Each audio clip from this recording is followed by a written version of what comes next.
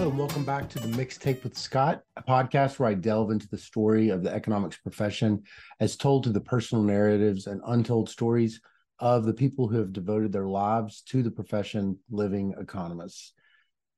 I am your host, Scott Cunningham. Ordinarily, the interviews are with living economists. This week is different. It is with Dr. William Spriggs, who died June 6, 2023.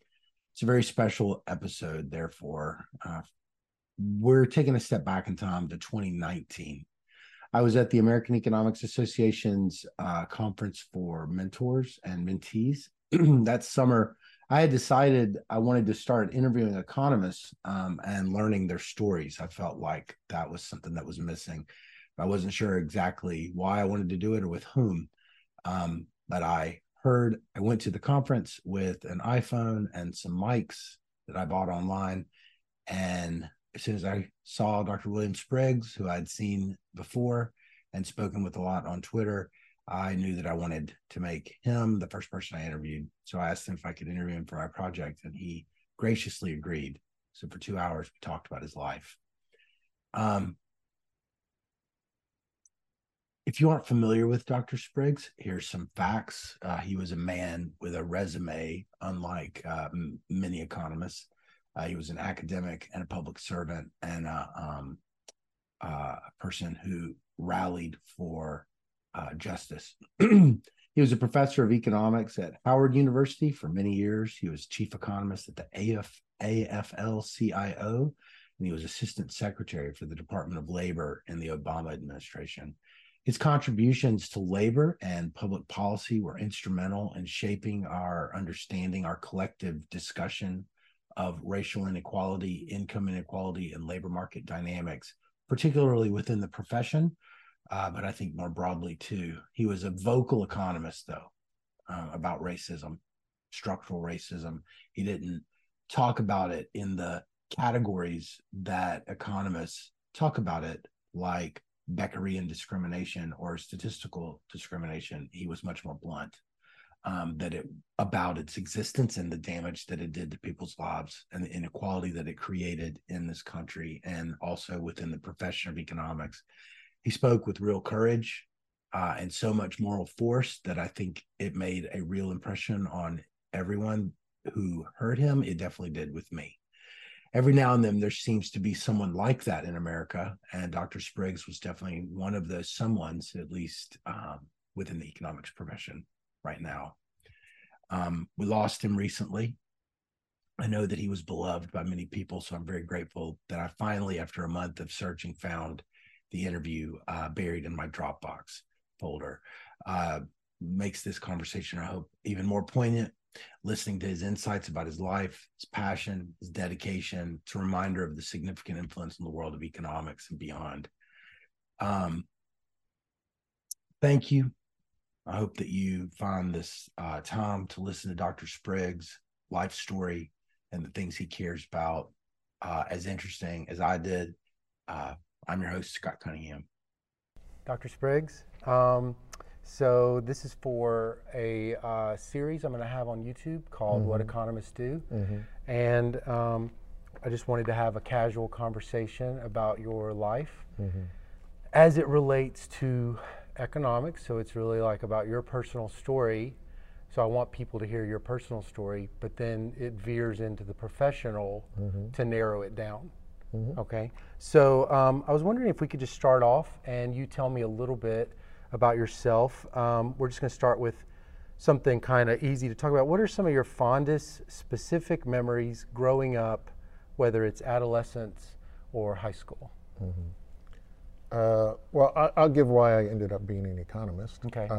So I grew up in Washington, D.C., and while I was growing up, my father was finishing his PhD in particle physics, and my mother was a public school teacher. She started out in Washington as a Head Start teacher and then went into the public school system. Both my parents served. What year would that have been? My father earned his PhD in 1960. I was born in 1955. Okay. So that's the cauldron in which I was born, Washington of that period. Both my parents had served in World War II. My father was a Tuskegee Airman. My mother was a sergeant in the motor pool. She was a WAC. So here's the irony of life. My father had decided, based on what his high school teachers had told him growing up about the experience of being a soldier in World War I, that they had been drafted, given very short time to prepare, and then were sent overseas. And understanding what was brewing in the world when he was growing up, he graduated high school in 1942. He fully understood. Well, let me back up, because he finished in 1939. Fully understanding in 1939 what was happening in the world, he decided he better volunteer, because he wanted to be trained ahead of a war starting. So actually, he was in the Army when Pearl Harbor occurred. He had already volunteered. Wow. But because the Army was segregated, they decided that the black troops of the time would fit the segregated Army of the time. So he actually was a Buffalo soldier, an honest to God member of the 9th Cavalry. Cavalry with the real cavalry, meaning that he actually was on a mule, not oh my goodness. not in a jeep, and not jumping out of parachutes. Wow.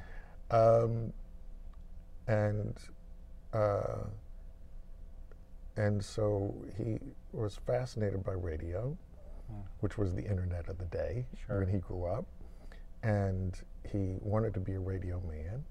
And because of his skills, they transferred him from the cavalry to Tuskegee. And initially they were, at that point, training an African-American bomber group. So he thought he'd be a radio man for one of the bombers, but his psychological test was, no, you're a fighter pilot. So he was trained as a single-engine fighter pilot, and graduated as a lieutenant, as a single-engine fighter pilot. My mother's the sergeant of the motor pool. Oh my goodness. Neither of them could drive a car. He could drive a plane, but not a car. Right. And my mother was the sergeant of the motor pool, but she couldn't drive a car. Neither of their families owned a car. Wow. At the time they were the time that they had signed up for the war. And my uncle, in the interim, of course, the war years provided more prosperity, and my dad's brother could drive a car, and the family had a car. So when they were released on, when my dad was released on leave, because my mom was stationed in his hometown of Des Moines, my uncle would drive them around on their dates, because neither of them could drive. But I say all that to say, so if you can understand the context of someone with the bravado to be a fighter pilot, but the oomph to be a PhD in particle physics. Sure. And my mother, in order to graduate from high school, her county, which is now the city of Virginia Beach, but was then the county of Princess Anne, did not have a black high school. So in order for her to go to high school, her parents had to pay money, put her on a trolley to go to the city of Norfolk to graduate from high school. So if you can comprehend that and appreciate that, then you get the sense of the fortitude, the bravery, and the sense of purpose that they had growing up in a household like that. Wow. Every adult in my family served in World War II, including not just my mother, but my aunt. Her sister was sent overseas after we lost my mother's brother, who was lost in Normandy in July, right after the D-Day invasion. And my aunt was one of the few members of the 688, this is all black female unit that was sent overseas, the only all-female unit deployed.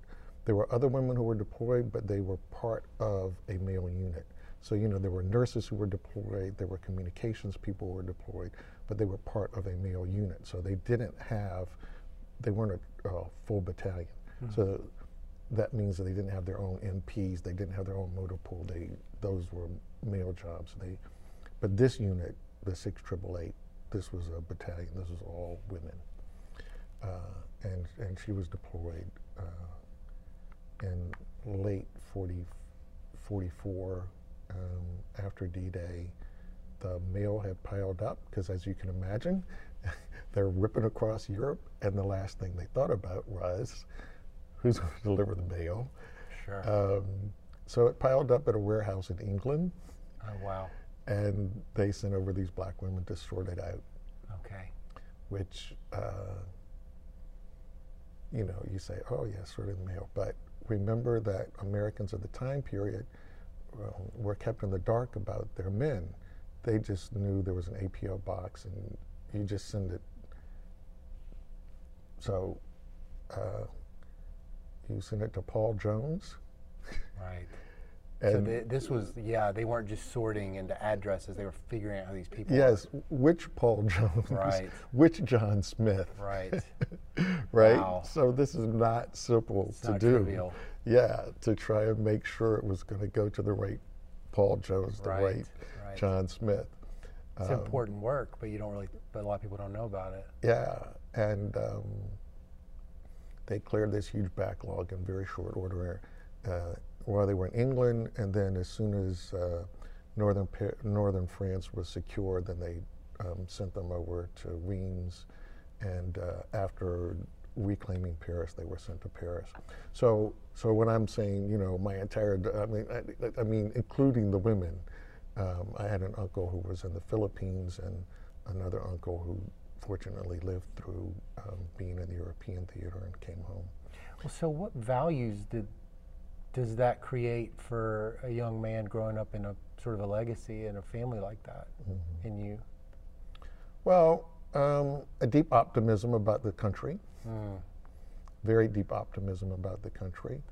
Because remember when my dad came home to use his GI Bill, even though he was from Iowa, he came to Virginia, where my mother was from. He could not go to the University of Virginia. They did not allow African Americans to. The school was still segregated there. Right. So,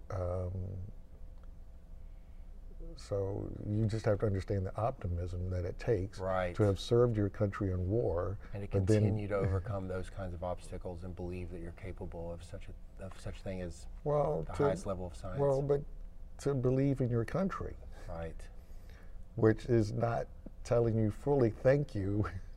We're glad you risked your life for us. Mm-hmm. So, do you feel like you internalized that kind of optimism? Yeah. Okay. No? Absolutely. Oh, you had? Yeah. Oh, absolutely. What does it look like in your life?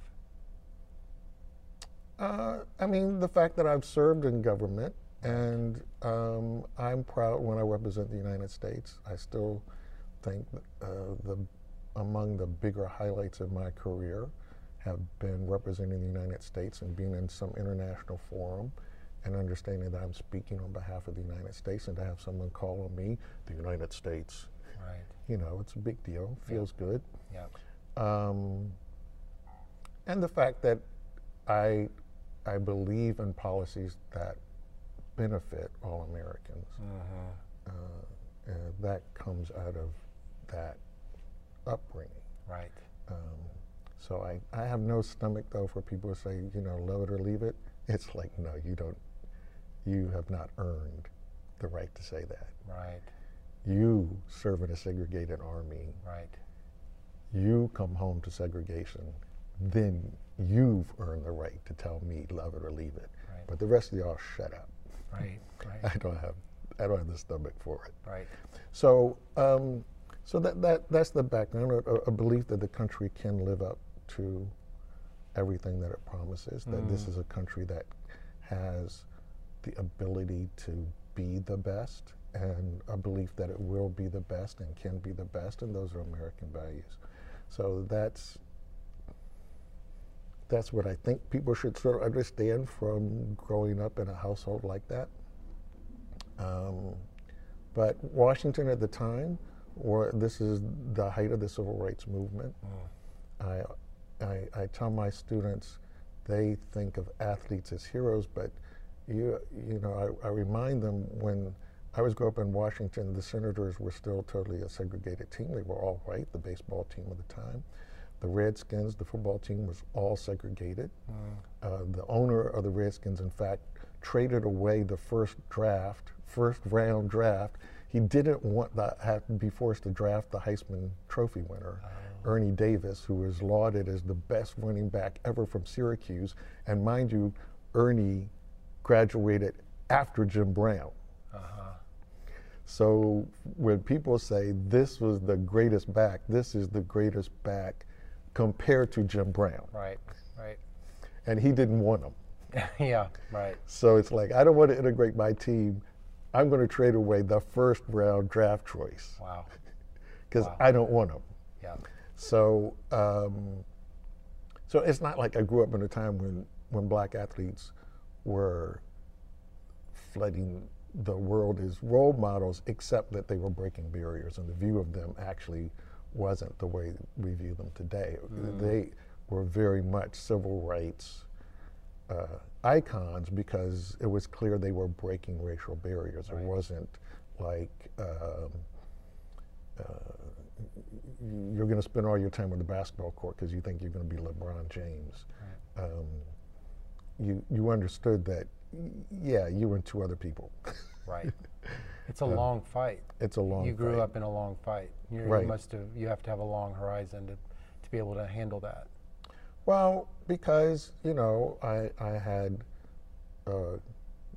this unique opportunity of this window where my grandparents, both my grandfathers were janitors. My mother's father was a gardener. My grandfather, for whom I'm named, had been a janitor.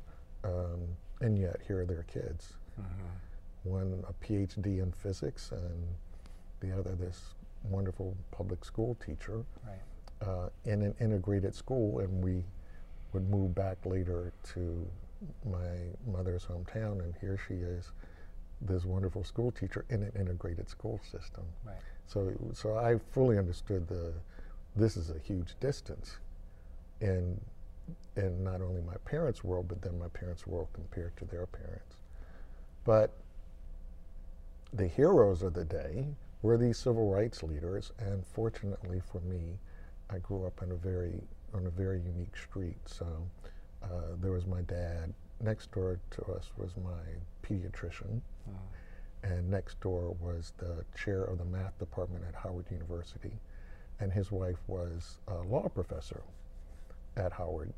And these lawyers were my heroes because I fully knew that every time somebody said, oh, this is the first black person to get this job, or this is the first black person to move in that neighborhood, or this is the first time black people have been able to ride, this streetcar, it was because those lawyers who either taught at Howard, graduated from Howard, or were faculty members at Howard, had won some lawsuit.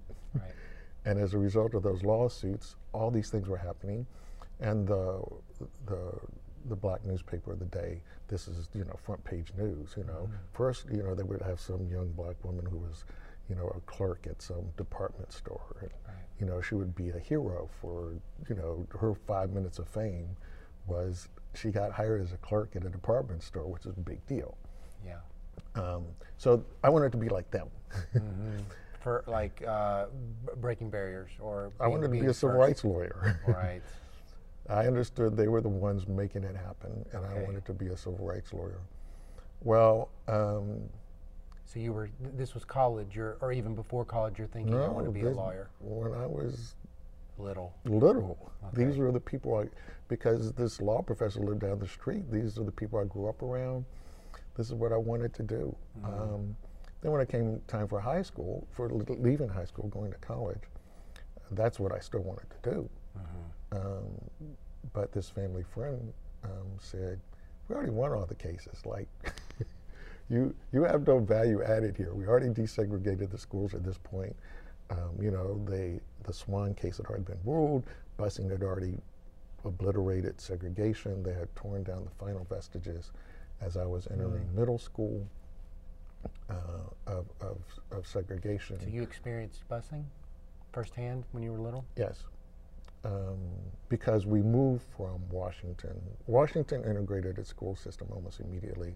It was not exactly a member of the Brown case. There were a couple of companion cases that were a little different, hinged on a different part of the law.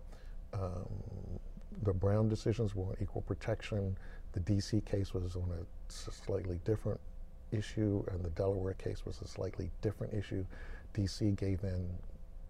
So when I started kindergarten in '60, DC had already desegregated, but my neighborhood, which had been white when we moved in, the three of us, quickly became all black, and actually my elementary school, I think there were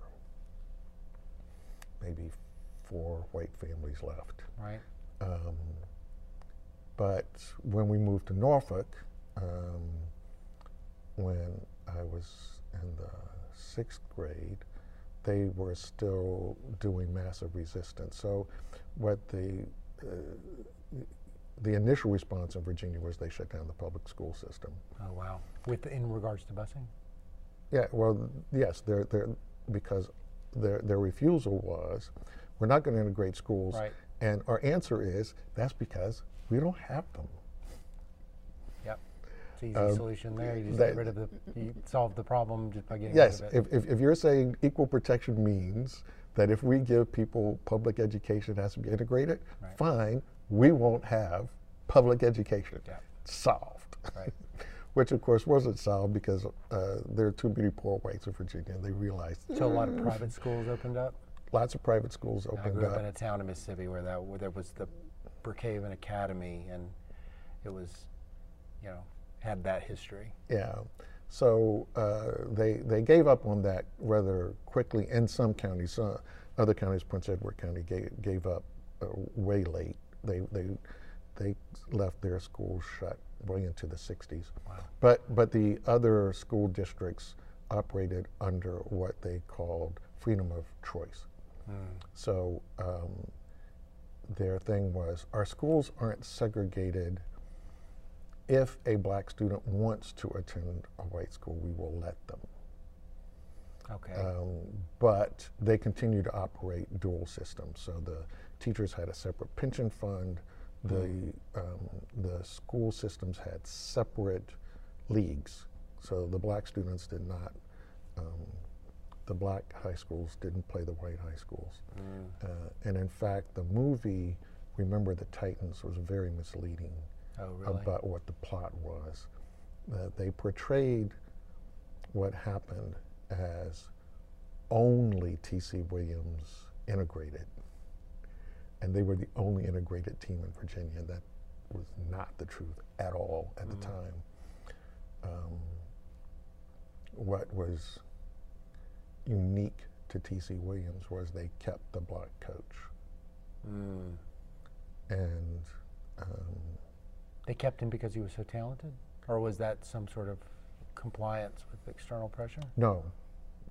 I'm not sure all of what went into that decision, because in all other instances, they got rid of the black coaches.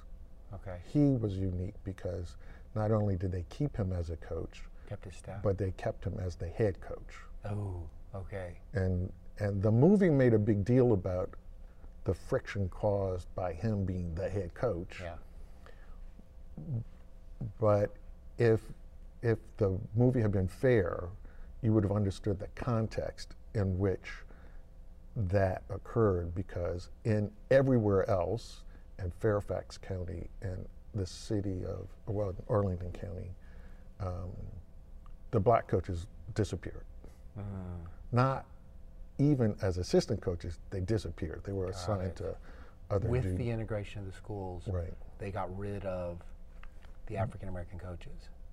Because they were in any school system, right? That's the man with authority. That is an authority figure. Interesting. Right? And when you look at most high schools, principals come from football coaches. I mean, this is disproportionately the channel by which you get to be a high school principal. Right. And so that was missing the movie. Further missing from the movie was because the players lost their coaches, though this is picked up in the movie a little bit, right, is the issue of like who's going to be quarterback. Yeah. Who will have these skilled position roles. Yeah. And if the movie had been fair about it, they would have let you understand that, yes, these other schools, they are integrated, but there's a difference between... There was a shuffling of African Americans sort of down. Yes. On the same team, but not in the skilled positions or benched and things like that. Exactly. Right. And in the end, and this gets to the schools didn't play each other. These were separate leagues. The Virginia High School League was the white high schools, and the Virginia Interscholastic League was the black high schools. As they slowly put in place busing, in a couple of cases, the black high schools were too big, and the school systems were, blacks were too big a share of the school system to shut down the black high schools. Right. So Booker T. Washington High School in Norfolk, Maggie Walker High School in Richmond, blacks are a big share of Norfolk and of Richmond, I.C. Norcom High School in Portsmouth. So you have these few high schools that are left and these few black coaches that are left. So then they had to figure out, you know, how are we going to get the black schools into the schedules of the white schools? Right. There was huge fights over this. Yeah. Because from the white high school's perspective, well, you know, we only play 9 games a year. Right. So if we put you in the schedule, some famous rivalry that we have can't take place. Yeah. And initially they wanted to not let them play. So there were a lot of deep undercurrents going on that movie missed by simplifying it and making it as just, you know. This was your environment. This was high school for you. That was high school for me. Got it. So you experienced a lot of this change in the school system, and then it was playing out in a very unusual way within the athletics department. Yes, and in the lives of the students, And right? in the lives of the students. Yeah, because expectations were going to have to change. Right. People have to remember the Wilmington 10, and this sounds strange if you try and explain it to somebody. This was over the flag girls, you know, for marching bands in high school. How there are these jobs where you have these flags that go with the marching band. In the case of Wilmington, they didn't want to let the black girls do that. In the case of most of the schools, black girls being a cheerleader, like this is no, absolutely not, no. Right. Not only no, but like you must be certifiably crazy. Right. You have a mental illness if you think that there ought to be. Right. Like there's something wrong with you. Why do we have to explain this to you? Right. Right. Like why don't you get this? Right. Like this is obviously not right thinking on your part. Yeah. So that was the other thing unique in T.C. Williams was they had these black cheerleaders, which is like, so there are a lot of subtleties that the movie missed by not appreciating the full story that they could have told, and they're watering down and simplifying it, masked. Right. Masked out. So here I am finishing high school. Yeah. And I want to be a civil rights lawyer. And I'm sure those experiences only intensified that desire. Yeah, because from my interpretation, you know, great, you guys won the case, but here are all these other issues Now there's this. that are on the table that you should have been thinking about. There's a lot more to do. Yeah, that there's more to do. And they were like, no, because we already, you know, we won these things. And so this very close friend of the family was, what we haven't done, what we have not solved is the economic issue. And you know, as much as we celebrate what we've done, we understand there's a limit, because as much as we've opened up opportunities, we, these lawyers, we fully understand that there's this huge economic disparity. We haven't touched it. Right. And we need economists to tell us, how do you do that? Right. Right. So she was quite adamant, no, you got to be an economist. Oh, okay. So who was this that told you this? This is a friend, Goler Butcher, who was a brilliant international lawyer. She Did she see something in you that made her think that you would be talented at that, or was it more like, this is what's needed, and you should do this because there's this need for it? The Butcher family and my family, remember, grew up next to each other. Our family values were very similar. Right. And in her family, the famous saying was, "Did you bring your A game?" And the answer is supposed to always be, yes, I brought my A game. Sure. They did not have low expectations of any one of us. They treated us like their children. Yeah. But so there was a belief that there was a greater need for an economist than another lawyer. lawyer. A lawyer, yes. I see. And so there was a scarce. So they knew. What did they? What was it that they were thinking? An economist. What were they thinking that you could do as an economist that you couldn't do as a lawyer? What were they imagining? Well, they were convinced that it were the rules of the economy created these disparities. Okay. And that even if you opened up opportunity, these rules that they didn't understand needed to be tweaked or fixed or turned in some way, right, so that the system would operate in a fair way. I see. And someone had to understand, what are the barriers we're not picking up? Yeah. And what creates them, what justifies them, what lets them continue, and tell us, and then we can figure out the policies and the laws, right, but somebody has to point us in the right direction. So your desires stayed the same, but you learned of this new vocation where you could accomplish many of those same things, just in a different vocation? Right. Okay. But so the twist was that she's this famous international lawyer, and she ended up being, Goler Butcher ended up being the head of the Africa Bureau for AID. Okay. Her most significant contribution for everybody was she was the counsel to the Congressional Black Caucus and their Committee on Africa. Yeah, okay. And she is the one who pointed in all the directions to undermine apartheid.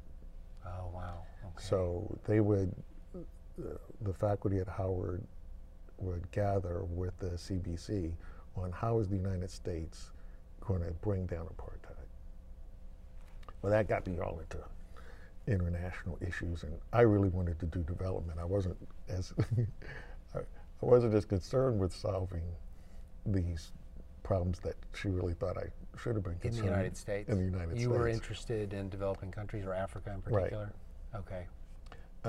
Interesting. Yeah. So when I chose which undergraduate school to go to, I chose Williams because Williams had a Center for Development Economics. I see. And they had that focus in their faculty. Fortunately for me, they decided when I was a senior that the students at the center were being too segregated away from the undergrads, and they wanted to try and find a way to let the fellows at the center get a sense of, what is the rest of the college doing? Right. So they let two of us, one of my classmates, Michael Opong Kusi, Michael's brother, had been a graduate. He had been a fellow earlier, and they let the two of us stay at the center. So my senior year, I spent at the center, and I got to take classes in development economics. And when I was choosing graduate schools, that's what I was looking for. I was looking for a graduate school that was strong on agricultural economics and could do good development work. And so that's how I chose Wisconsin. Okay. So you were still at that point interested in development. Right. So you spent years planning and investing in that kind of human capital Right. and that kind of track. Right. Okay. My junior year at Williams, they had a program that would help students who wanted to go into public service, and so I was fortunate to win the access to that program, and they placed me at the United Nations Development Program. Okay. So I worked in the Africa office As a college student, as a junior? As a junior. Wow. So I worked as a summer intern at the United Nations Development Program in the Africa unit, helping them to scan programs and helping their senior people in preparing reviews of programs that they had funded. So I got a sense of what the development work was and what a development program looked like. And then I got to Wisconsin, and one of my study friends, graduate students in economics, you can't make it on your own. You really have to be part of a team. So This is a colleague, a classmate? A classmate. He's saying that. What's the context for that? Happened to be an employee of the Central Bank of Nigeria. Okay. So this was one of my study buddies. Yeah. And my experience with him made me quickly aware that, as romantic as I wanted to paint all this stuff, context matters a ton. Yeah. If you think you're going to go somewhere and say, oh yes, I've studied this economics and you just do this, and so that was the end of me in development economics. Really? Was that hard to sort of say goodbye to what you've been doing for years and years? No. You were ready. You weren't. That was a lesson in humility. Okay. That I clearly didn't understand enough. Yeah. And I understand that. yeah, and I'm still, I mean, I didn't drop out of econ. Right. It was just an understanding of what do I know, and that was when I decided, no, I should concentrate on something here in the U.S. Yeah. Because that context, I know. I understand that. And labor was the logical area, because that is where the disparity is obvious immediately in black and white experiences. Right. And the majority of income for all Americans comes from labor income, Right. but even more so for African Americans. Sure. And that was my first taste of being a labor leader, because At Wisconsin, because I was pulled into the leadership of the teaching assistants. We had a 1-month strike. Wow. You've been working with unions for a long time. Yes, and so that was my baptism under fire. Interesting. Y'all were wanting more pay or No. So this was the late 70s, and the country was going into recession. Wisconsin was facing budget crises, and the response was, how can we cut cost? And some of the departments that were facing this tension the greatest were the ones that, as you can imagine, right, don't generate the money for the university. So French, right, Spanish, and what those departments decided was, well, instead of paying our teaching assistants, you know what? This is now a requirement for graduation. Little moving stuff around, a little funny accounting a little bit. Well, no, super funny accounting, because since it's a requirement, we don't have to pay you. Exactly, right. So they argued that this was faculty governance prerogative. It's pretty creative. Yes. So as teaching assistants, we're like, time out. Right. Because, of course, anybody who's been to one of these big major state universities know, if you take French 101, you're not a teaching assistant, you're the faculty. Right. The students don't see anybody other than that graduate student. Right. So we're like, no, this is not, that's not faculty prerogative. That's not faculty governance. So don't give us that. So it generated a strike because if you gave in there, then, you know, we can do this for the whole university and then we don't have to pay teaching assistants at all. Right, right. So in solidarity, the union went out, our contract was up for negotiation anyway. Yeah. And this was just the extra impetus for making the line a hard line. Yeah. And I became this spokesperson within the strike. I had no intention of leadership. I was just a rabble rouser, and I ended up. That came natural. I had That leadership in unions sort of it felt like. I had been a student leader in high school. I Okay. had been a student leader in college. What's the skill set you had? What's the scarce skill set you sort of had that made that sort of a good fit for you? I mean, you know, that kind of contentious, you know, antagonistic, but, you know, not backing down and negotiate. What is that? Well, you were going to be a lawyer. I think it's who my heroes were. Right, right. My heroes, the people I thought were heroes, were the people who stood their ground and spoke their piece. Right. And those are the people I looked up to, and I thought, well, I want to emulate them. Yeah. So yeah. that's part of it. And again, if you could imagine what it took for my parents to achieve what they did, you know, there's a clear message. You have to stand your ground. You can't just back away because people will do everything to get in your way. Yeah. And I think the uniqueness of having been in the middle of the integration of the school system and being a minority in that system made me attuned to different divisions that were true. Right. So it was clear to me because I was the president of my student body in high school, that there were other divisions.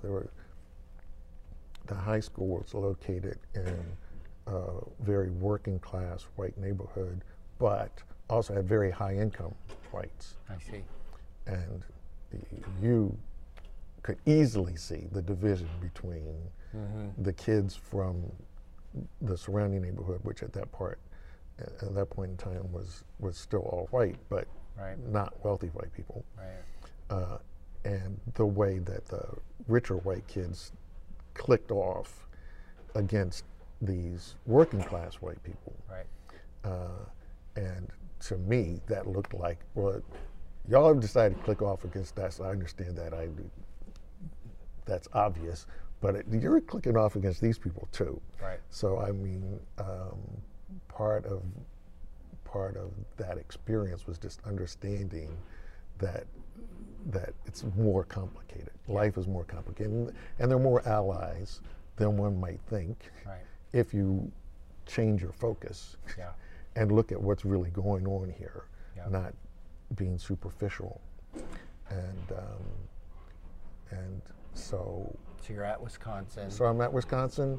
I end up being a co-president of the teaching assistants. Okay. As you switch to labor, what is your research about? It's ended up being about race. I was early influenced by a piece by Robert Brown, who was the head of the Black Economic Research Center. And one of the pieces he wrote was the rapid rise of black land ownership after the Civil War peaked somewhere around 1920-21. We have the price collapse in the agricultural sector. Black land ownership collapsed and has continued to collapse. I see. It's never come anywhere near, not even close, to the amount of acres that were owned by blacks in 1921. Wow. That fascinated me. And at that point, having moved from Washington to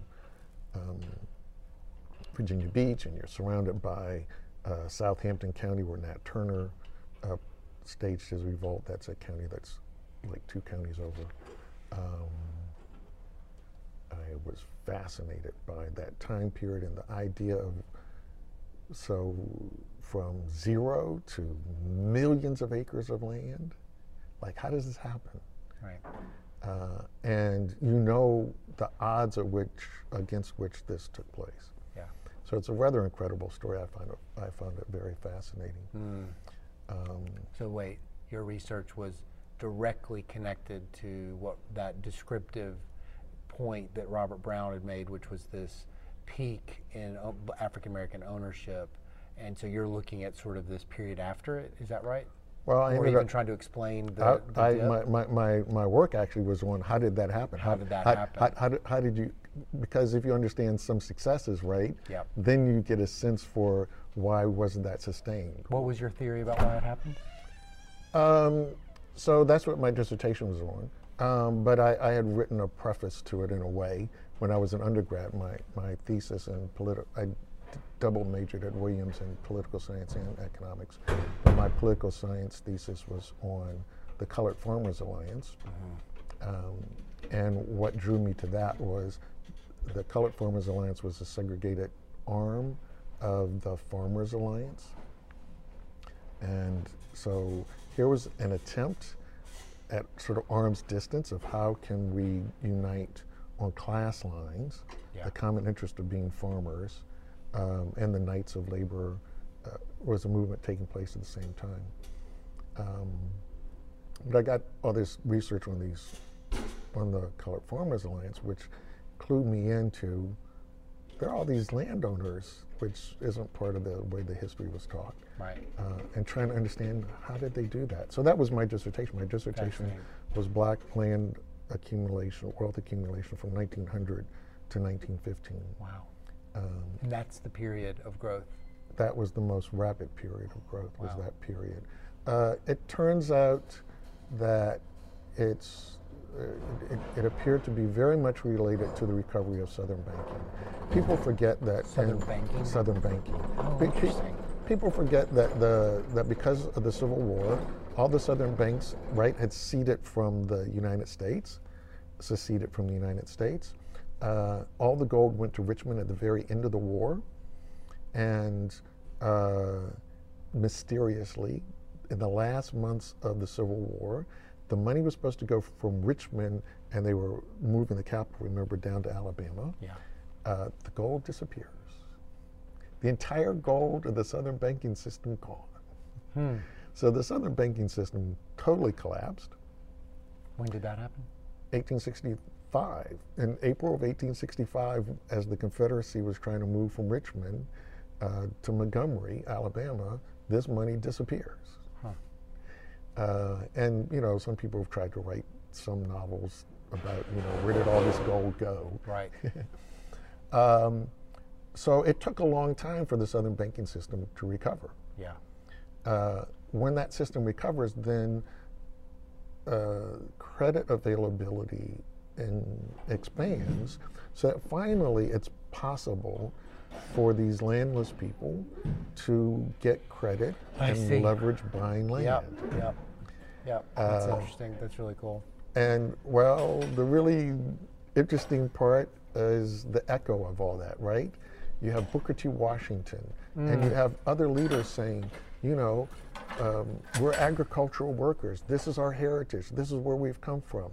Own that land. You must become landowners. Sound familiar? Borrow the money. Do anything. Become landowners. Well, of course, they borrowed all this money. The economic backdrop to that. Yeah, so they borrow all this money. They become landowners. World War I comes. The prices of agricultural products goes through the ceiling. So farmers are doing well. Banks love to loan you money because now agricultural prices are going. Farmers are doing well. World War I ends. European farmers come back at the end of World War I, somewhere around 1920, 1921. Yeah. Agricultural prices collapse. And here are these people, heavily in debt, with no prices. That economic history of African Americans, I feel like, is not. When I took African American literature in college, I was an English major, and I did not I did not hear that kind of economic history underlaying the history of the African American in the United States in the 20th century. That's really interesting. Yeah, so because while it was a very dark period, Yeah. part of the reason for the success at being able to buy the land was that was the period when the South was becoming a transition from the 19th century to the 20th century. It was becoming more urban. The urban centers became more important. Yeah. And so whites were willing to leave the land. Right, right. And so the ones with wealth were busy going to the cities and building up southern cities. Yeah. And so in my dissertation, there's the other twist to that, which was blacks were in the right place at the wrong time. Yeah. So one of the things— Because of the collapse? No, because this desire to own land, but they own land. Remember, these southern cities are small, and many of them hadn't spread out to their current borders. Right. So on the outskirts of many of these cities were black farms. Yeah. And then suddenly these cities become desirable. And we have to house all these new industrial working class whites. Okay. So what I found in my dissertation was there were black farms that white land developers bought and then instantly put race restrictive covenants when they converted them to home developments. That was what your dissertation was about? Well, it included that because that was the other part of what's really going on here. Yeah. So part of it is you had to have credit access in order to buy the rural land. Right. Why are you able to buy this land? Well, in part because whites are going to the cities, and the people who have the wherewithal to make the investments are now investing in cities. So you would imagine that, well, if blacks are owning all this land, why didn't they become wealthy? Because if this urban development is buying up all this agricultural land near the cities, and a lot of black farmers were truck farmers, they grew the vegetables and all that kind of stuff for the cities, why didn't they were sitting on a gold mine? And it's like, this is why. Right. These land developers who, thanks to the trolley, you could expand the cities further. Yeah. And as the trolley lines were being built, you got this pattern of investment, and these are totally new creature to the United States. These are the Levitt towns before they were Levitt towns. They put race restrictive covenants all over. Wow. Wow. So not only did blacks sell the land, but then it was like, but you're never coming back. Right. So you graduate from Wisconsin. Yeah. You go on the job market. What year is that? I went on the job market in '81. I had a clock in my mind. A tenure clock? No, not a tenure clock. I had a clock in terms of giving. So I fully understood that the fact that I got to Williams, the fact that I went to Wisconsin on an affirmative action scholarship, all of this was possible at the expense of some black people putting up an effort to make that happen. Right. It was so not you felt an obligation of to public give back. service, right? So I was committed. I was going to teach at HBCU. Okay. So so in '81 I taught at North Carolina A&T, and I made the mistake. So to any young economist out there, finish your dissertation first. Yep. Yep. Don't go ABD and leave. Yes, do not leave ABD. Right. Leave with the paper. So the learning curve is steep, and especially if you're at an HBCU because the teaching load is heavy. So heavy. And it was like a 4.4 or more. It was well, in that case it was a 3.3, but because I was in the School of Business, they were accredited. It was a unique opportunity to be in a setting where they encouraged you to do research, but it really wasn't a setting to do research. Yeah.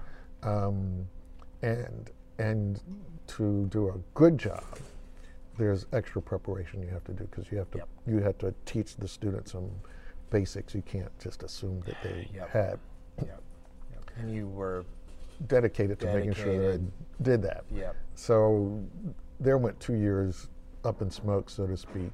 Do you think that people at that time that are working in the historically black colleges have that Is that a common trait? That kind of, I would call that positive selection. That sort of, driven by a sense of mission. Was that? Did you come into contact with a lot of that in your colleagues? Oh, it is, because in '81, I'm on the job market. I didn't have to teach at HBCU. Right. You don't have to do it. Yeah. So the people who are there are dedicated to making sure that they can give other people their opportunity, which is how I view this. Is I was given an opportunity, I have to give it back. Right. You can't just go off and act like you did this on your own, because you didn't. Which is, the other thing I learned from my parents. When my parents immediately got out of the service, they had to live in public housing. Yeah. And so they made quite clear as I was growing up, don't think you're all that in a bag of chips and you came from somewhere, because we lived in public housing. So don't give me some like you got some errors, because we didn't have it and we're not going to tolerate it, because this is not us. Yeah. And so my grandfather in fact had a patent. Wow. My grandfather on my father's side. There is a patent held by William Edward Spriggs, not me. So this is a smart guy. He was a janitor, but he's a smart guy. Wow. So I fully understood me being at Williams is not because of me, because his patent, right? He should have been at Williams, 70 years before I got there. Mm-hmm. So this is not about, oh, you're so smart and that's why you're there. It's like, yeah, right. Right. So although you're obviously very talented. Yeah, you may be talented, but there were people who were more talented than you were before. Sure. So this is not about you. Yeah. So I felt I had to give back. And that's the clock I had, was I have to give back at least for every year I got, I have to give somebody else. Wow, that's wonderful. So I taught at A&T for 2 years, and fortunately for me, I had a National Science Foundation fellowship. Fortunately for me, there were very dedicated faculty at Wisconsin who were big supporters of me. Art Goldberger, who taught me econometrics. Wow. Wait, where was he? He was your colleague? No, he was my professor. He was your at professor at Wisconsin. Yeah, okay. he taught, and this is another big lesson, to Economist. You say Art Goldberger, this is like, this is the giant of econometrics. Yeah. So the fact that he taught first-year grad students, right, for somebody that senior and that well-known, that I'm going to teach first-year grad students. Right, which is also driven by a sense of obligation to this generation of students. Yes, so it was reinforced by these Wisconsin training. Yeah, by this Wisconsin training, because then they still had faculty, graduate faculty, who thought we're actually supposed to teach. Yeah. And Goldberger was fantastic, because he didn't just use his skills in econometrics to play games like some of these people today. He took on serious social issues, and at the time there was all this stuff about genetics and how this is all genetic, like race and genetics. Yes, and this is all genetic destiny. This stuff was already brewing, and he totally ripped it apart. Just took it into little shreds, the way that he, we feared he might do to us any moment in class. Sure.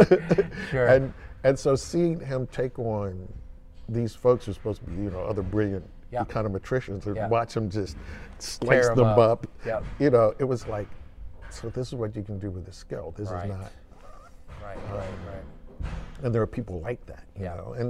And Jeff Williamson, who, when I first got to Wisconsin, I read a paper by an economist I thought was bunk, and I wrote a response. I did research, and I handed it to Jeff Williamson. Well, I handed it to Goldberger. Goldberger said, "This is a history thing. You should give it to Jeff Williamson." I didn't know Williamson at the time, but I gave it to him. Williamson. So this was meant to be a comment that I was going to submit to the AER. Okay. So I think it was like maybe 12 pages. Williamson gave me back like 14 pages in red ink. Oh, really? So, I mean, but it was so impressive to me, like, you really read it. I mean, Yeah, this right, wasn't like right. some cursory, yeah, I read it, like, yeah, He's you're really taking it seriously. He took it seriously. He took Yeah. it dead seriously, and from then on, he took that same level of interest in my work and what Wow. I did.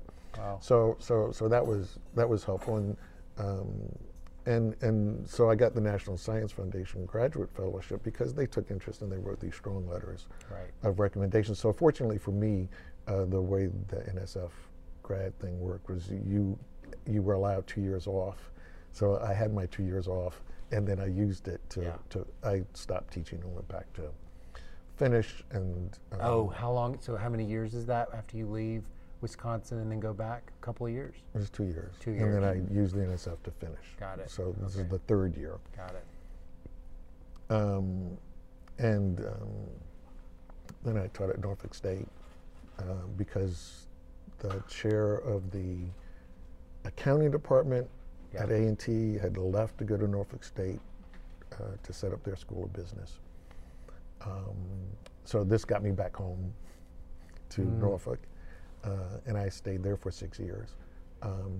Then my wife was an attorney, and she didn't like Norfolk, so she said, let's be in a different place. She chose Washington. Okay. My office mate at Wisconsin when I was a grad student was Larry Michel, who was at the time the research director at the Economic Policy Institute, Okay. which had been founded by labor Yeah. as a counterbalance against AEI and the Cato Institute. And at that point, Brookings had stopped being so impartial. Brookings was becoming more neoliberal corporatist. So they felt we don't have anybody who's really looking out for working class people and doing research. Brookings said that? No, Brookings? no, the labor movement. The labor movement. The labor okay. movement's view was the old liberal regime that we had relied on has sort of broke ranks with us, and Right. they're not helping policies that help working class people. They seem Right. to be promoting policies that are all for corporations. Yeah. Right. So they wanted the Economic Policy Institute to look out for working people. Got it. But this was the late 80s. The labor movement now was reeling because the private sector throughout the 80s had been emulating what Reagan had done with PATCO, the strike against the strike by the air traffic controllers, and Reagan had replaced all the federal air Yes. traffic controllers. Yes. It's an obscure piece of a weird ruling by the Supreme Court on why the National Labor Relations Act was legal, involving some telegraph operators for a company called McKay Radio. In their ruling, the court was asked to rule because the workers felt they had been retaliated against, the workers who led the strike felt they had been retaliated against. And the Supreme Court ruled the National Labor Relations Act is legal. What the companies did was illegal. You did retaliate against the workers. The workers must be reinstated. And then they did a little footnote. And they said, this is, the fact case was, the company during the strike had hired some replacements. When the strike ended, they took back all the workers except the leaders of the strike. Yeah. The Supreme Court ruled, well, you could have permanently replaced all the workers. And you had the right to do that. This is a little footnote. You had the right to replace all the workers. The fact that you did not replace all the workers, the fact that you only let all the other workers back except these three strike leaders meant you retaliated against them. Okay. So it was a victory for labor, but that one little footnote, and it truly is a footnote, Yeah. became, aha, we have the right to permanently replace all strikers. Right. So in the 80s, this was a big problem for unions because now companies following Reagan feel the government's not going to do anything to us. Reagan did it. We can do it. Right. Strike activity in the U.S. collapses. Right. The labor movement felt they had to get a legislative fix to that court case. And so they brought me in with my labor background and my union background to do the research and make the argument for that legislation. Yeah. So that's why EPI wanted me, and because my office mate knew me, Yeah. and he says, I know the guy who can do this. Right. And I had to use historical records because there was no current record to let you understand this, and so my training in economic history helped. Yeah. And I got to be the lead witness for the Democrats on the legislation to correct this. Bill Clay was the chair of the committee at the time. And the House passed it. The neat thing was, I'm the lead expert, and the labor leader who was called to be the lead labor leader, Richard Trumka, who was the president of the United Mine Workers at the time. Uh-huh. Well, he was a hero of mine because if you know their history in the late 70s and kind of early 80s, they had all this strife. There was an actual civil war within the union. They were killing each other. And so this is not hyperbole, they actually killed people. Wow. And he stepped in to clean up the union. So he was a hero because, at the same time, here I am, this little head of a AFT local. But his bravery in the midst of this, there are real consequences here because they will kill you. His bravery to clean up this union, this is like, wow, this is, So he actually was a hero. So it was really a big deal to me that, here I am. This is the first time I'd ever testified. And on this big stage about this big piece of legislation. And here's one of my, labor heroes. So, who knew that, I would end up being the chief economist to Richard Trumka Right. later in life. And then, I worked on the minimum wage fights. What year is this? In the 90s, in the early 90s. So after that Card Kruger paper comes out, and then there's like lots of discussion in DC. Okay. Yes, and so we had a fight to raise the minimum wage under Bush, and then I went into the Clinton administration because while EPI was founded by the labor movement, it was the board was made up of all these allies of the labor movement, and EPI at the time had created the atmosphere for Bill Clinton's victory because the whole research thrust that Larry Michel had started was the 80s weren't all that good because the wages of American workers didn't go up. Right. And his whole message was the economy, stupid.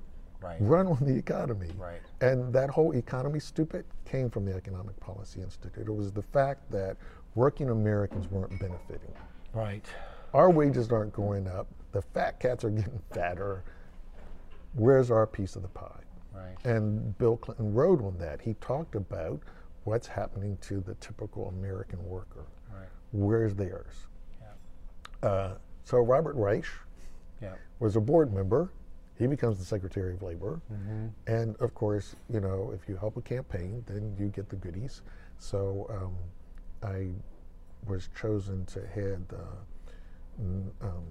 Federal Commission for Employment Policy, which was an independent agency when they created the Manpower Act, which was the big push for federally funded labor training. And the idea was an independent commission ought to be evaluating those job training programs. So even though our budget, because it was a tiny agency, even though our budget was funneled through the Department of Labor, we were an independent agency. But that meant that the Department of Labor had some say about who was going to be over at that commission. Yeah. So I was there, and then didn't get along very well with the person they chose to be commissioner. But there's that small window when the Democrats controlled the House, and the chair of the Joint Economic Committee became Kwesi Mfume, a black congressman from Baltimore who had inherited Perrin Mitchell's seat, had earned to replace Perrin Mitchell. And he walked into the office and he's like, "So what's wrong here? I'm the chair and nobody in this office looks like me." Nobody looks like you. Yeah. He's like, "How can this be?" Right, right. So by then I was well known in DC because I had been at the Economic Policy Institute. I had worked on minimum wage. I had worked on NAFTA. Yeah. I had worked on the strike replacement issue. And so I got recruited to be an economist with the Joint Economic Committee. And though I was very well known by the labor movement and labor allies, at that point I wasn't very well known in the civil rights community. So Mr. Mfume says, you know, everybody speaks very highly of you. Bill Lucy, who was the founder and head of the Coalition of Black Trade Unionists, was a very good mentor of mine. And so he knew Bill Lucy, and so he said, you know, people I respect say, but I have absolutely no idea who you are. Right, right, right. But this is late 90s? Mid to late 90s? This is like 93. Oh, this is early 90s, okay. Yeah, so he's like, but you know, these other people say you're okay, so okay. And you know, I told them find somebody, you're the one they found, so okay. Right, right, right. And then we became wonderful friends. He was a huge mentor to me. I felt like he was a big brother. And so I ended up being his right-hand person on economics, both on the fight for the minimum wage, which we got passed, and on protecting minority businesses, because that was the time of the Adirondack decision, and Bill Clinton had to make that famous speech about I want to mend it but don't end it, with his reference to affirmative action. Yeah. That was over the Adirondack case. Okay. Then, of course, the Republican Revolution happens in '94. Mr. Mfume becomes, instead of chair of the committee, just a ranking member of the committee. And the NAACP called on him to be the president of the NAACP. So he decides he'd rather be the president of the NAACP. Right. He could do more in that position than being a minority member of Congress. Yeah. So I went back to the Clinton administration because in the response to Mend It But Don't End It, Secretary Brown of Commerce had tragically died in that plane crash, and the trade mission to the former Yugoslavia. And with him went a whole cadre of his top assistants who have been involved in Brown's pledge to carry out the research for Mend It But Don't End It. Yeah. So it kind of floundered for a while because the leadership for that effort was all gone. Right.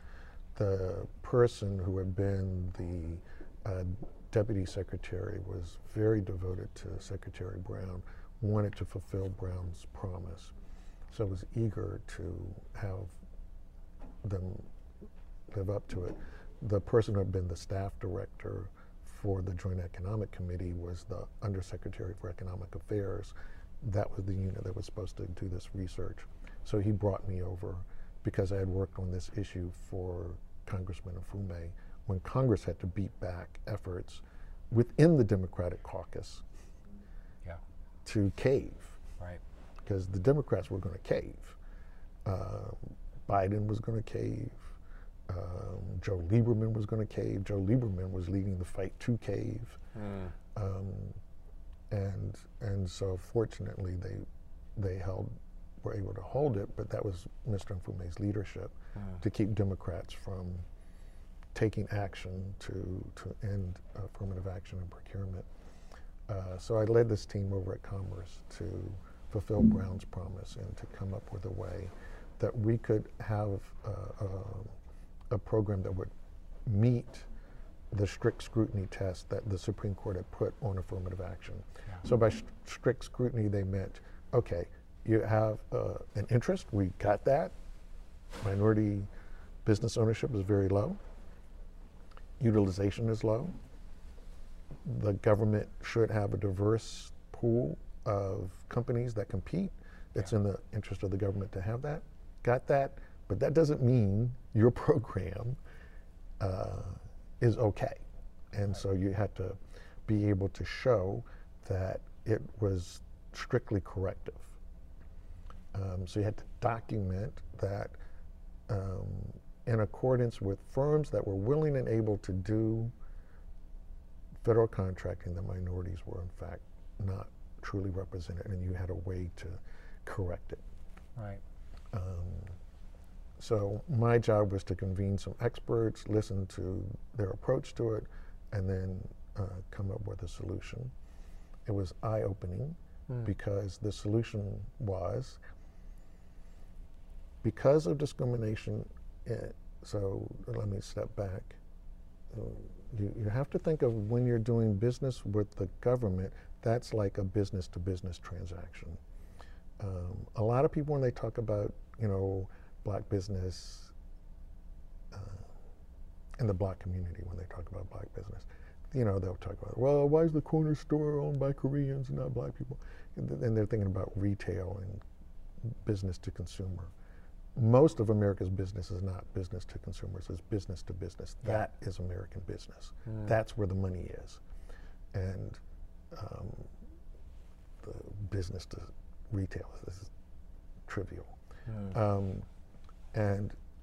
And so because of discrimination in business to business transactions, minority firms have to seek contracts from the government and are very willing to seek contracts from the government because they're locked out of business to business. That's the business of last resort for them is the government. Yeah. And so the insight was they actually are overrepresented among the firms that want to do it. And everybody else before had just been saying, okay, this share of business is black owned, minority owned, and so they should have that share. But when you look at who wants to do government business, it's not this little share. It's a much bigger share. Right. So it was to document that, in fact, that's true.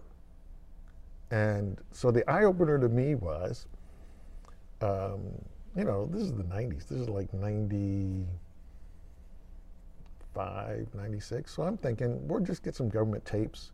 They'll tell us who made bids. We'll match up who's the minority firms from this set of bids. Piece of cake. We'll be out of here and done in no time. There are no tapes. We don't have such data. You don't have data on who bids on government contracts? No, we don't. It's all with the individual contracting officer. So the reason why this is mind-blowing is, so my question was, how do you know they're not price fixing? Right. Because these decisions are made at agency level. So when the Army says, we need 500 pounds of chicken legs to feed people at Fort Lee, they don't call the Department of Agriculture. They put out a bid for that. Yeah. The Department of Agriculture needs 500 pounds of chicken legs to feed school lunch to the kids in Petersburg. Right. These agencies aren't talking to each other. So I'm like, how do you know that Purdue doesn't say, hey, you can have the Fort Lee contract, I want the Petersburg school system contract. You bid on this with the Army, and I'll bid on that with Ag. Yeah. Like, y'all don't have a tape to see this? Right. Nope, we don't. So we had to have an old-fashioned survey of all the agencies, going to their contracting officers and pulling their files, paper files, this is the mid-90s, pulling their paper files to tell us who bids on these contracts and what do they bid. Right. I'm like, I'm blown away. Yeah. And so what I thought was going to be this simple thing ended up being this hugely complex thing. But fortunately, the Clinton administration was quite concerned with this and was dedicated to it. Fortunately for me, the chair of the Council of Economic Advisors at the time was Janet Yellen. And Janet Yellen took a lot of interest in this and the approach. She thought it was a reasonable approach. I actually had to litigate this approach in front of her. So I got to meet her and work with her on this issue.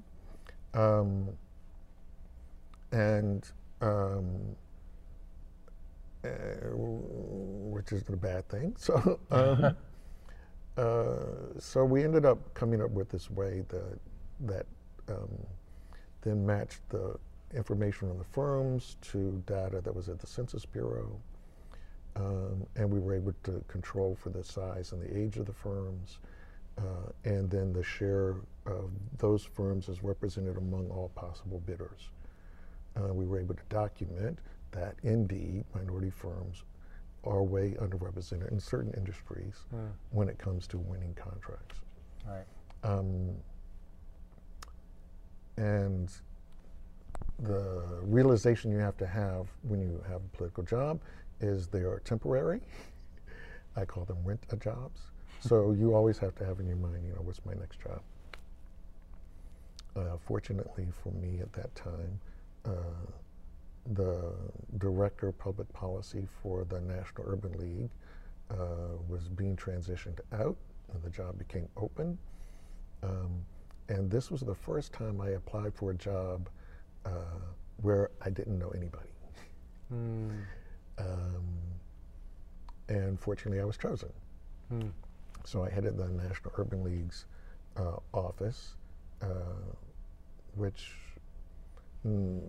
working for Congressman Mfume and working for Hugh Price of the National Urban League, two best jobs I ever had in my life, because they were both brilliant in their own different way, but both brilliant. And I felt I learned a lot of stuff from Mr. Mfume and a whole lot from Hugh Price.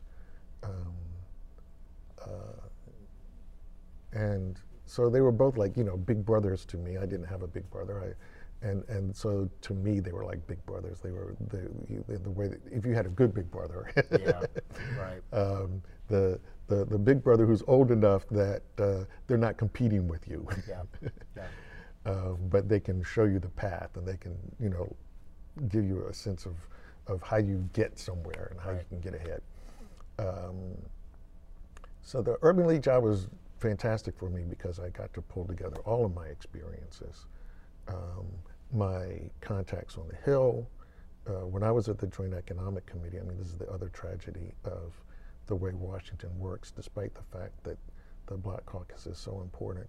Within the Hill professional staff, there are very few Black professional staff. And through a quirk, there were two of us, sort of the last two standing. So we, Pat Ruggles and I, split up. She knew more people in the Senate, and I knew all these members of the CBC. So she took the Senate, and because it's a joint committee, Senate and House, and she acted as the staff director for the Senate staff herself, and I was the staff director for the House staff myself, which meant that I went to the senior meetings of the senior staff of these committees. There were only two of us. There are only two Black senior staff at the meeting. So, we're meeting with, then Dick Gephardt was the leader of the Democrats at the time. So, all of the senior committee staff, the heads of the staff are meeting, and there's just two of us. Yeah. Pretty sad. So, so I had lots of Hill contacts, and because of Mr. Mfume's standing, I had lots of contacts within the civil rights community. As soon as I get to the National Urban League, you know, we have all these horrible cases in New York. The Amadou Diallo case had just happened.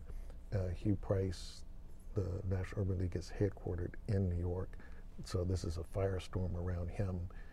He's incensed. He wants to come to Washington and, you know, make a statement. Bill Clinton has to do better by the black community than this, to let these police rampantly kill black people. And you know, in Amadou Diallo's case, you know, it was a horrible case in which he was a person waiting on a ride in the vestibule of his apartment building. Right. And the police, I don't remember how many bullets it was, 80 bullets or whatever, filled the man with bullets under horrible pretense. And of course he was unarmed. Yeah. So one of many similar stories. Yes, and at the time that was the cause celeb, and so because of my ties, I was able to put together this news conference, which you had asked me to do. Yeah. And of course I knew Mr. Mfume, so I got the NAACP instantly on board. I had worked with Jesse Jackson. He was instantly on board, and you know, the picture of this news cast of the event looks like the Hall of Fame at the moment. Johnny Cochran,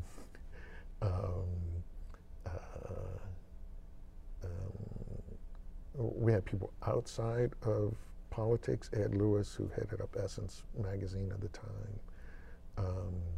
Reverend Lowry, we had people from the original SCLC. Reverend Lowry was there. And so it's this fantastic coming together press conference that we were able to pull off. But because now I had lots of connections, and I was able to leverage that. And because Hugh was dedicated to having a sound basis for positions the National Urban League took, he gave me free rein and making sure I would have people in place who could do the research, who could make the case for public policies that made sense. Right.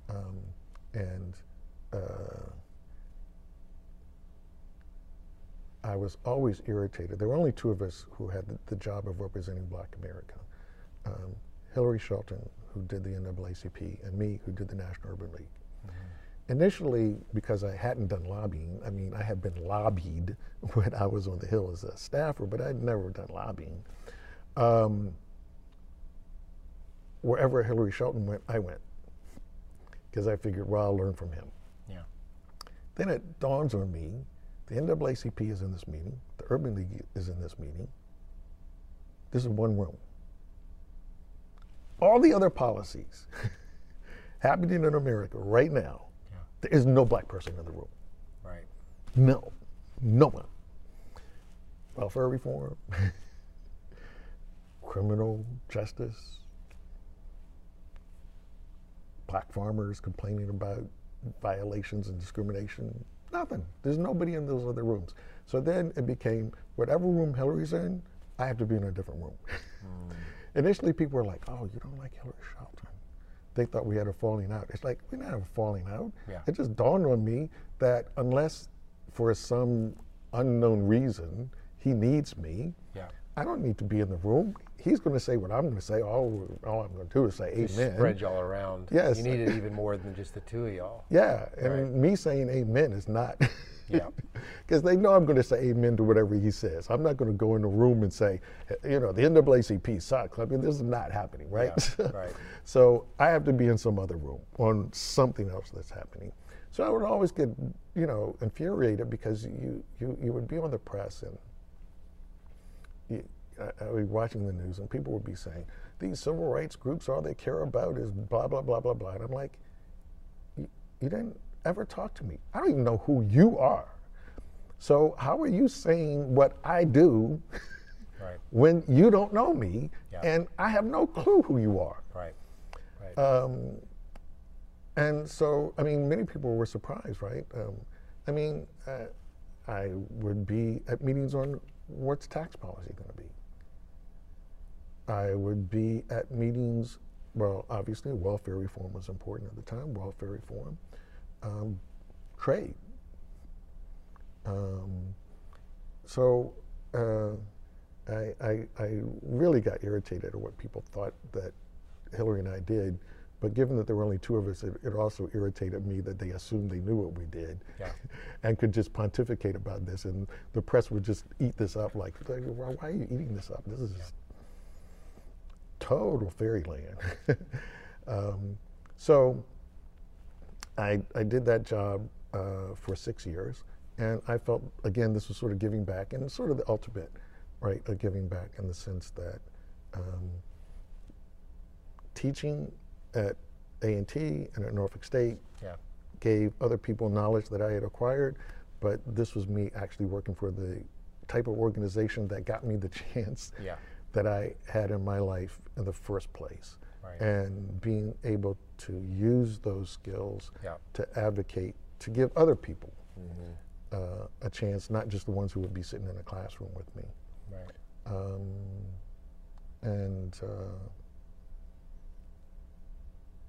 Working for Hugh Price was ideal. It was wonderful. But when he left, then it was time for me to do something different. Yeah.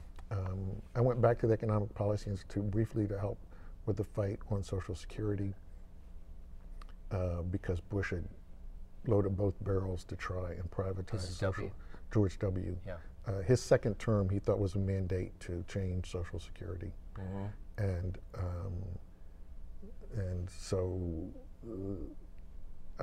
I contributed a lot to that because people thought they could use, particularly the black community, as a wedge because black life expectancy is so short, and the way they would always sell this is as, oh, you black people get cheated. You don't even reach retirement.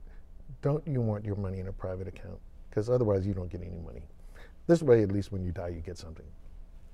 Of course, this is a total misunderstanding of the program. It is an insurance program. It is not a retirement program.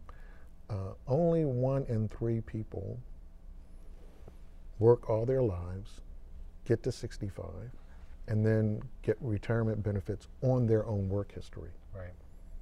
The rest of the people either become disabled before they reach 65 and draw disability, or they are a spouse, and because of gender discrimination in pay, end up drawing a benefit based on their husband's benefit. So they're actually getting an insurance. They're not getting from their own work record. Yeah. So this characterization that I can privatize it because you just pay into it and then you retire, it's like, this is not how it works. The median age for a black person getting a Social Security check, something like 59 or 58, it's not even 61, because people forget, right? The survivor benefit, when you die, there are these kids, disproportionately, those are black kids because disproportionately the people who die are black. Yeah. And so people were totally forgetting there are a lot of black kids who get a Social Security check because they're the survivor of a worker. Right. And then they forgot that disproportionately black workers have the type of job where we become disabled and we draw disability. So by actually putting data in front of people and pointing out, how are you going to address this? Because if you go on savings, these kids are getting nothing. Right. We don't make anything, and when we die, you can divide up this little bit of money, but you will not be able to approach the benefits that these children get. Yeah. And for a disabled worker, forget it. There's no way that their savings account is going to cover what they get through disability. So you have no answer if you say you want to privatize this thing for how black people experience the program, which then brought in a big window for people to get to talk about the workers, most of whom are white, disproportionately they're black, but most of whom are white, who are disabled, who have disabilities. And it opened up a conversation about another set of people, again, who are mostly white, who are disabled as children, and when they reach adulthood, those people who are adults are drawing a benefit based on their parents. Is it that there's a level of indifference to the Black American experience that makes that privatization argument, more compelling than it would be if, than it is to you? Is it that they are just indifferent to the way in which, lower income African Americans are depending on these systems, or is it some other rationalization around it? It's ignorance. Yeah. It's because in the past, the approach taken by other scholars in response to this issue had been, well, it may be true that at birth blacks have a much shorter life expectancy. Yeah. However, if you look at people who make it to retirement, Yeah. the gap in black life expectancy and white life expectancy is very short. It's like a year, maybe. I don't know if it's a full year, if you make it that far. Yeah. And that's how it had been argued. I think it was having a black scholar look at the program from a different lens, Right. brought a totally different argument. Because this was a dear friend of mine who had argued on behalf of black people this issue about, but you got to think about it from the perspective of given. Yeah. When you reach retirement, this isn't discriminatory. And they had just glossed over Yeah. this bigger issue. Right. And there's a sense among too many in the policy arena that white people get to speak on behalf of black people. Right. In the interest of black people. And they get so used to it, and they get so used to, okay, now we're going to have the adult conversation. The So black conversation. You need to leave. Yes. The kiddie table is, Right. oh, you guys, you're poor. You need job training. Okay, let's talk about job training. But if it's a big economic policy like Right. Social Security or tax policy, this is now the adult table. Yeah. Go away. Right. Even though this is going to impact you in some grossly disparate impact way, Yeah. go away. This is not your table. It seems like we're coming a little bit full circle, because I'm thinking back to that initial conversation with your neighbor who had said you could do more as an economist than as a lawyer. And I keep thinking there is a young man or a young woman right now in that exact same situation, and they do not have a neighbor telling them that. And you're describing it, like, let's assume that there is a non-trivial amount of ignorance, giving the benefit of the doubt.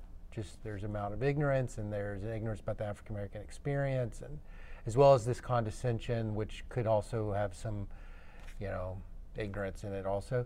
What are you going to say? What is the piece of information that you would give to this hypothetical neighbor, to a young man or young woman, to help them know this might be a better calling for you than the counterfactual? Yeah. Well, I think this is still true. What is clear in American life is that the way that race impacts so many aspects of life is that it is virtually impossible to have a program be race neutral. It is virtually impossible. Unless you truly look at it and take it apart. If you give credit for black agency, so that you understand that black people are acting positively to try and overcome something, and then when you look at it from that lens, you begin to understand the myriad ways in which race comes into play. And so unless somebody does that, you're going to replicate racial disparity. And even when you think you're being well-intentioned. Yeah. So, I'll give an example again. When they cut the deal on the drug provisions for Medicare. Right. We have been in coalition. The National Urban League is a big player in the Leadership Conference on Civil Rights. But AARP, feeling that this is their bailiwick because they're representing seniors, had negotiated on our behalf and there's a donut. So their impression was, look, we said if you're below the poverty line, you're covered. It's just between the poverty line and this other arena where you got to chip in. Yeah. And it's like, okay, the majority of black people are not poor. The majority are not poor. However, the majority are just above poverty. Right. So when it is true that disproportionately we're poor, and so it is true that when you said, I'll make the line at the poverty line, you help a disproportionate share of black people, you punish the majority of black people because they're just above the poverty line, and you're not eligible for this. Yes, and so you're making us pay a disproportionate share of our income for this drug benefit. Right, right. And so, here's a well-intentioned ally, but unless you really study it, you're going to make these kind of mistakes. Right. And I see that repeated again and again and again and again and again, where people think, oh, I dealt with poor people, so therefore I helped you out, so go away. Right. And their unwillingness to engage that's sloppy. There's a lot more work you got to do. Right, right. So, so you're basically saying, if I can summarize what you're saying, is this young African American man or woman, there's a real opportunity cost to them not coming in, not just for their own, meaningful, that it's a meaningful career and things like that, but since the rules of the game are being set, and there's not an African American young man or young woman there to really inform it, it's just not going to correct itself through some kind of invisible hand. Exactly. Right. What I tell my students is, it's not their problem. So you're asking somebody else to solve your problem. Exactly. Yeah. And as well-intentioned as people are, they don't solve your problem. Right. And if you're not going to step in, it's not going to happen. Because it's every policy, there's no policy that you can design this way unless somebody designs it that way. The reality is, if you go to Washington, I don't care what meeting you're in on, and I don't care what they're discussing. I don't care if they're discussing something very important to black people, like criminal justice. Right. There's going to be one black person in the room at most. And in most cases, there are no black people in the room. Yeah. So the idea that there's somebody else solving this and they'll solve it's like, no, this is not happening. It's not.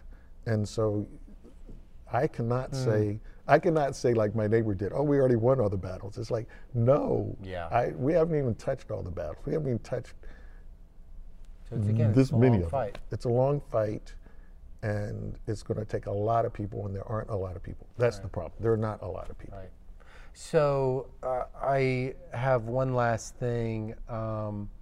There's that metaphor of these blind men. They're all standing by an elephant, and one person's holding the tail and thinks it's a rope, and one person thinks the trunk is or they think the leg is a tree trunk, and all these things. And I was wondering, speaking back to this ignorance issue, what is it that economists, if you think of the economists as these blind men, and they're standing against this thing and they're confused, what are the what is it in the profession that you think most of the profession simply is incorrect about when it comes to the history of race and the racism within the profession? What is it that what's the fundament, what are some of the main sources of confusion?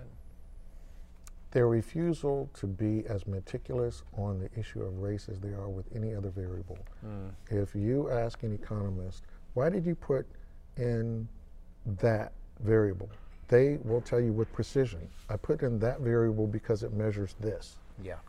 Okay, you put race in. What does it measure? That's going to be their answer. The reality is, in the United States, race is a legal and legally binding thing.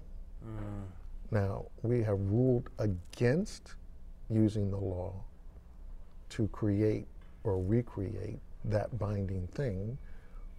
But if you're truly an economist, then you would understand, right?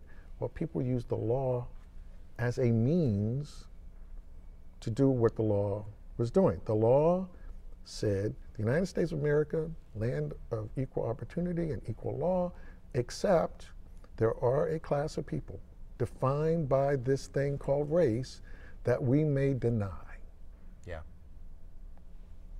Housing, where you can sit, where you can go to school, where you can be buried, where you can live. It's a real laziness.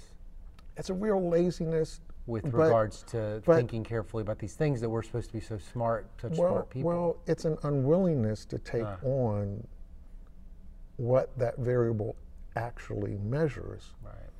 Because if you appreciate that it's a legal definition, then you would have to say there's discrimination.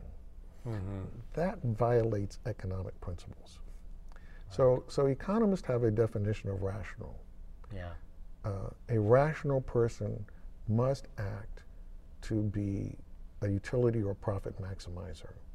If you care about something that is not related to productivity, like race, you're not rational.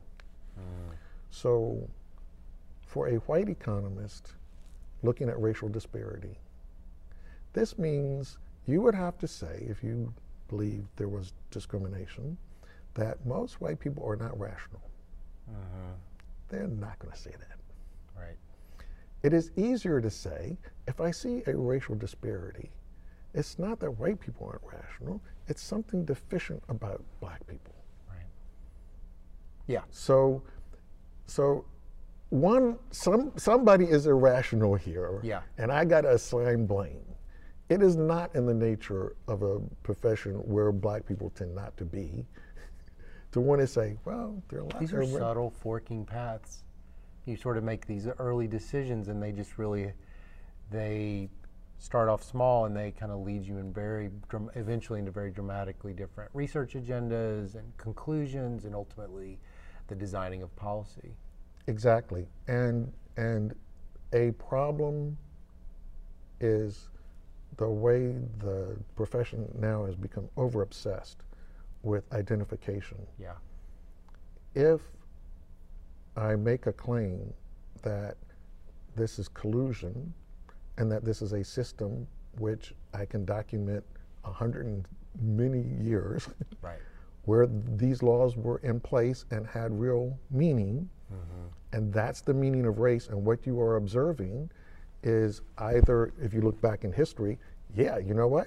Somebody passed this law and it achieved what the law meant to do. Yeah.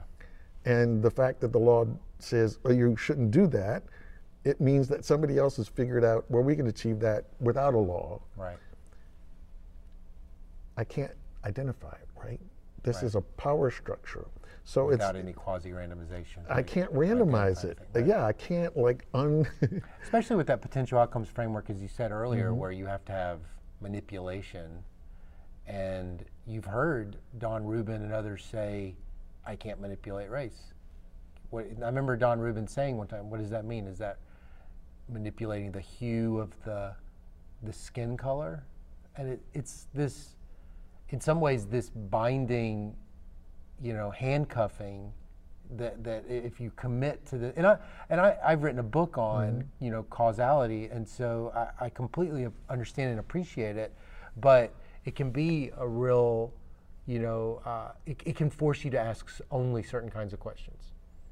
That's and then ignore other kinds of questions completely because you're not able to obtain an answer in the way that you've defined what an answer is.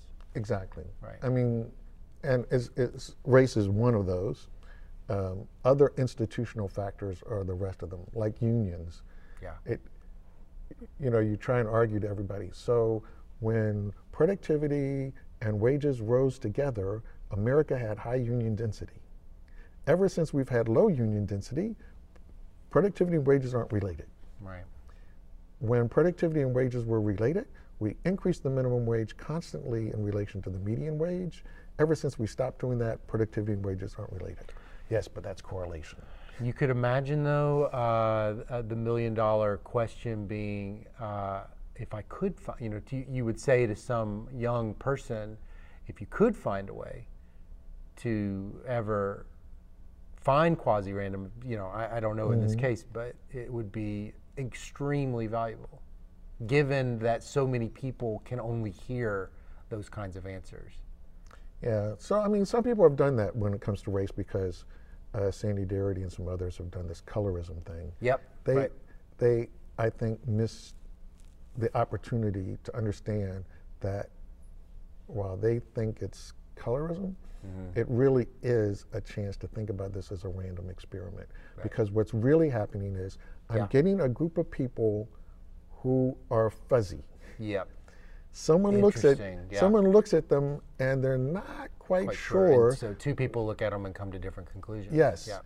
And so the fact that someone who is very light-skinned gets a favorable outcome, I don't think is so much that they're being favored because they're light-skinned. I think they are running into more instances where in the moment I got to make up my mind about something, I don't know, there are more people going, I don't know what he is. Yep. My advisor, Chris Cornwell at the University of Georgia, apparently there's a Brazilian data set that he used, and going between firms, the race will switch.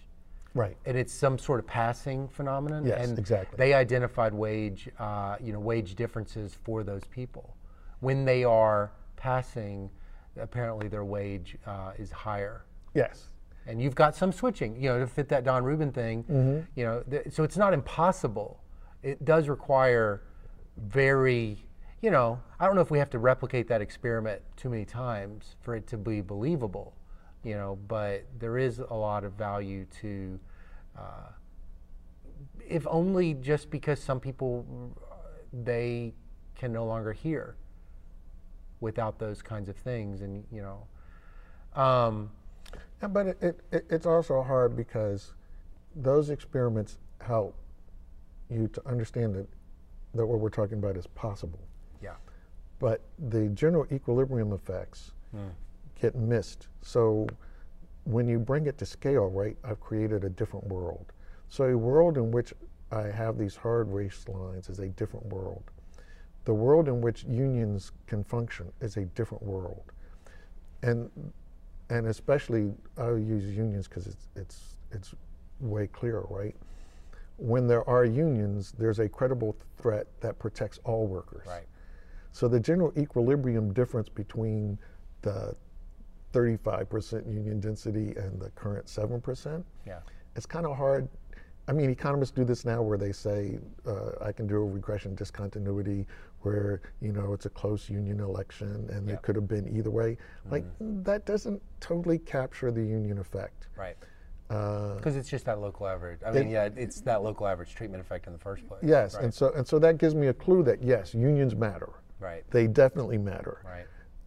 And even the work that Spriggs and I do and some of the others that he's worked with, have been able to document that unions used to organize a higher share of low-skilled workers, and those low-skilled workers used to get much higher wages back then.